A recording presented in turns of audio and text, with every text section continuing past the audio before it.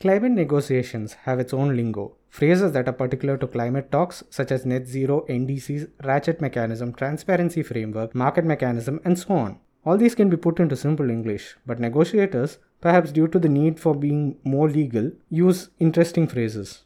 It's quite important to be aware of what these are because they form the substance of climate talks, which in turn impacts the very survival of the planet.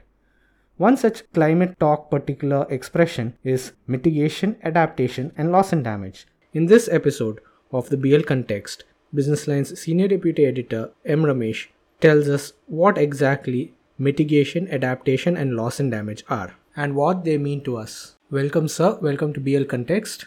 Sir, what exactly do mitigation, adaptation, and loss and damage mean? Yeah, sure. You see, mitigation refers to all those measures that are taken with a view to avoiding further warming of the earth. These could be like renewable energy projects, wind and solar projects, installation of equipment in power plants, we call it carbon capture and sequestration or carbon capture and utilization. These projects that capture carbon dioxide as it comes out of these plants and prevent it from going up into the atmosphere. Those are mitigation measures. Adaptation refers to measures that are taken to build defenses against the effects of global warming that has already happened so far, consequences which cannot be avoided. These could be steps like, building stormwater drains, increasing the holding capacity of reservoirs, developing heat-resistant or salt-tolerant crops, or maybe even developing drugs against diseases from vectors that are more active in a warmer world. Loss and damage refers to measures to help a country or a region get back on its feet after being hit by a climate event, such as a storm. These could be steps like rebuilding houses or maybe building back a collapsed bridge or something like that. So, what are the issues related to mitigation, adaptation, and loss and damage? Yeah, the world is divided completely in terms of prioritizing of these three things. Now, some countries, typically developed countries, are more interested in mitigation because they already have good infrastructure and therefore they have the capacity to adapt or get back on their feet in case a climate event happens. On the other hand, developing countries like India, for these countries, adaptation is the need of the hour. It's more important than mitigation. Because here and now problem takes priority over something that will happen in the future. Loss and damage is particularly important for these small island developing nations. We call it SIDS.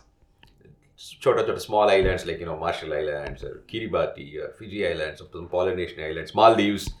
For these islands, climate change threatens their very existence because some of them could well go underwater. Developed countries tend to make more money available for mitigation rather than adaptation and loss and damage, whereas it is the interest of developing countries to get more funds for adaptation, and it is in the interest of the small island nations to get more funds allocated for loss and damage. So, what was discussed about this in the recent Glasgow talks, the COP26? Now, these three things, mitigation, adaptation, and loss and damage, figured quite prominently in the Glasgow talks. Earlier in the previous COPs, the thrust was a little more biased towards mitigation. Even in this one, the thrust was on mitigation, but at least adaptation and loss and damage got recognized, better recognized than earlier. Now at COP26, that was the recently concluded Glasgow COP, developing countries pushed for doubling of adaptation finance by 2025. Now, there was a pushback against this from the US and the EU, but still the developed countries did agree for the doubling. But even then, the money provided to adaptation is quite small. I say around $40 billion, which is pittance really, compared with the scale of finance that is required for these things. Now, you can compare this, for example, with the $1 trillion infrastructure budget that the US President Joe Biden has announced for sprucing up the country's infrastructure. Then you see the smallness of the funding allocated for adaptation finance, even after doubling, that is. And what of loss and damage? Yeah, for loss and damage is even lesser, although the small nations are a little bit happy that Loss and damage has been recognized, has been taken as a part of the discussions, it has been mentioned, but there has been very little by way of any concrete steps. Now, these loss and damages are really, really hurtful because communities are wiped out, islands disappear under the waters, drinking water resources dry up.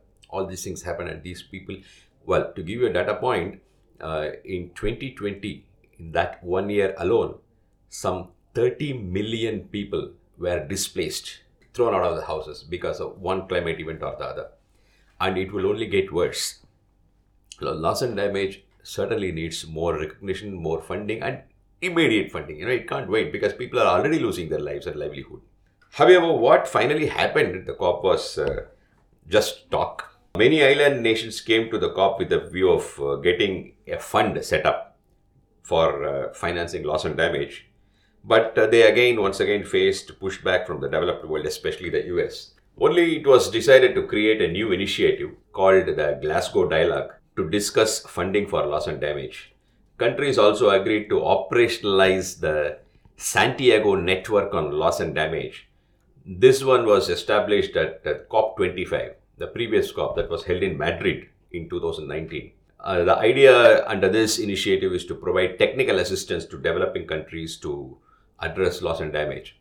So for finance, there was just an initiation of something called Glasgow Dialogue to study as late in the day as now as to what kind of financial requirements are there for loss and damage. And for technical assistance, that is, technology in providing assistance, it was decided to operationalize, strengthen the San Diego network. See, these are not measures that are enough. They don't really address the problem today. So in the end, there was only more talk on loss and damage, but no meaningful money on the table. But this is a situation, even though it is clear, very starkly clear, that without funding, several small island nations could even cease to exist. Yet these small countries have taken heart in the fact that loss and damage has at last been given some prominence. And loss and damage is likely to be one of the bigger issues that would be discussed in the next COP, that COP27, that is scheduled to happen in Egypt. Thank you. And until next time, this is Siddharth signing off. Thank you very much.